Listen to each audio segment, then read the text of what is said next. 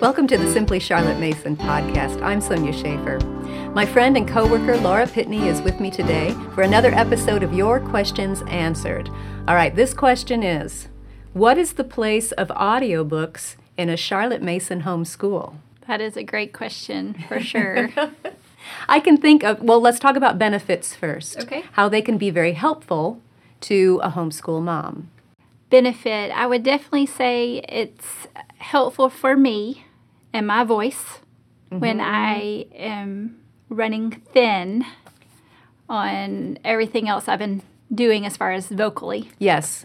Or if you're just not available Yeah. at the moment, that way your child doesn't have to wait for you Yep. to come back. Or a substitute teacher, like when grandma comes. There you know, go. the There you pressure's go. not on her and they can just listen to it.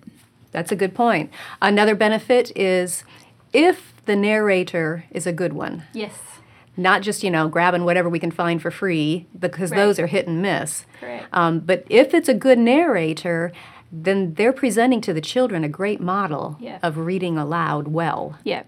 So That's a great resource. yeah, For it sure. can be. It can be. Another thing could be helping reluctant readers. Yes. I've talked to many moms who I tell them, let the child listen to the book, but then give them a printed copy so they can follow along as they're hearing it. Yes. And of course, they can do that with you in Sure. person, Sure. But that audiobook could also be helpful for that. I definitely think there's benefit to the reluctant reader. I've done that with a couple of my children, and it just gives them a sense of independence. They see the older children taking their book and finding a cozy place and doing some independent reading. And so for that reader that's struggling a little bit or maybe a reluctant reader, it really gives them some independence and confidence. And I have seen it in my own life where the children have really gotten over that hump of feeling like they can't read or it's too hard. It's just a mental switch that, oh, I can do this, and they're hearing it and they're seeing it.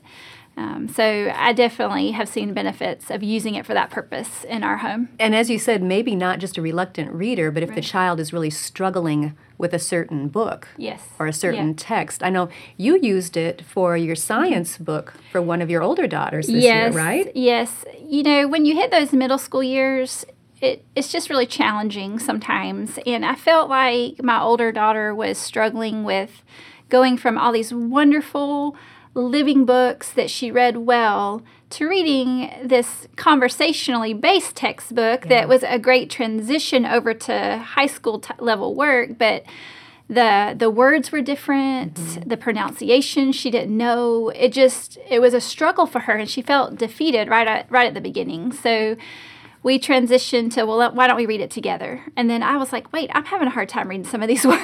So it was even difficult for me, plus the time that it took. And so for her to still keep her independence and be able to do her workload, she would listen to the audio version and follow along the assignment for the day. And eventually, as months went on, we were able to wean off the audio version, and because she had gained the confidence, she had learned the flow of the way that it was written. But it was almost a necessity because I had other children that needed full attention, Right. where she was already so independent, it was hard to backtrack. So I was sold 100% to use that for that purpose for Just her. as a transition and then weaned it off. That's a great Yeah. idea. Yeah, it was super helpful. Audiobooks can also be helpful if there's a vision issue. Yes. I know if a child just struggles to even see the words, Yeah. then let's give them the audiobook, Right. absolutely. And another one that hits close to home for me is car trips. Yes. Because I get motion sick if I try to read in the car. Yep. And so I can't, I have all these wonderful visions of mom sitting in the front seat reading the book to Yeah. the kids, and I can read one sentence, and then it's like, I can't do this anymore. Yeah.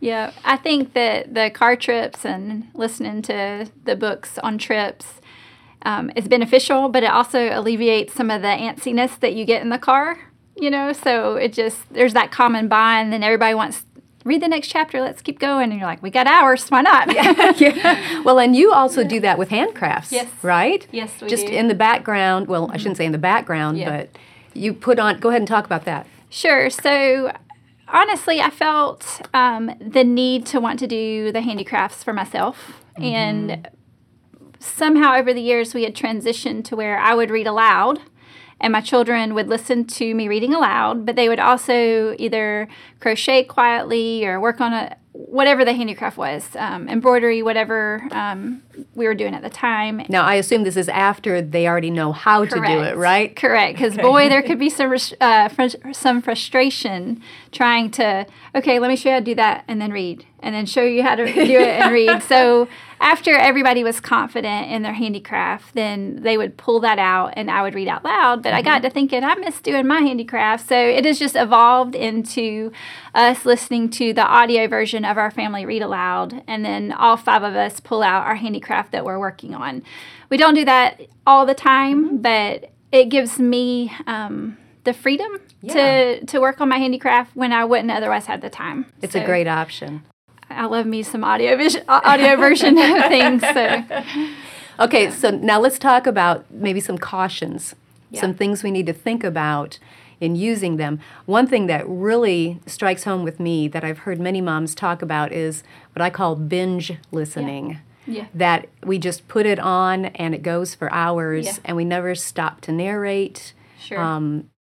I think that's a real danger that can happen Yeah. with audiobooks. The times we've used it, it's always been for an assignment. It's whatever the reading was for that day, or maybe for a few days, and they wanted, there's a beginning and an end. Mm-hmm. It wasn't necessarily free reign to listen for hours at end. Now, right.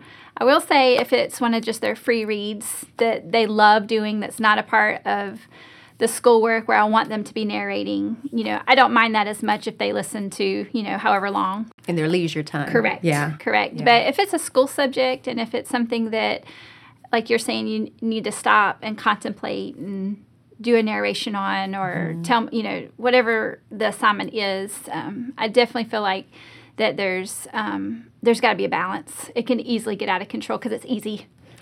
Yeah, it is. It is. And balance also reminds me of, as you were saying, working on your handicrafts while you're listening. Yeah. That seems like a good go together, but there's also the temptation to do other things, like, let's check Facebook while we're listening, or things that require much more mental concentration, and that way the children don't practice the habit of paying full attention. Right. That definitely can be a downside to it becoming used in a wrong way, so to speak. And so in my example of using it while we are doing something else and handicraft being that example, generally that's the only time we do listen to it, even though the children want to maybe listen to our read aloud at other times.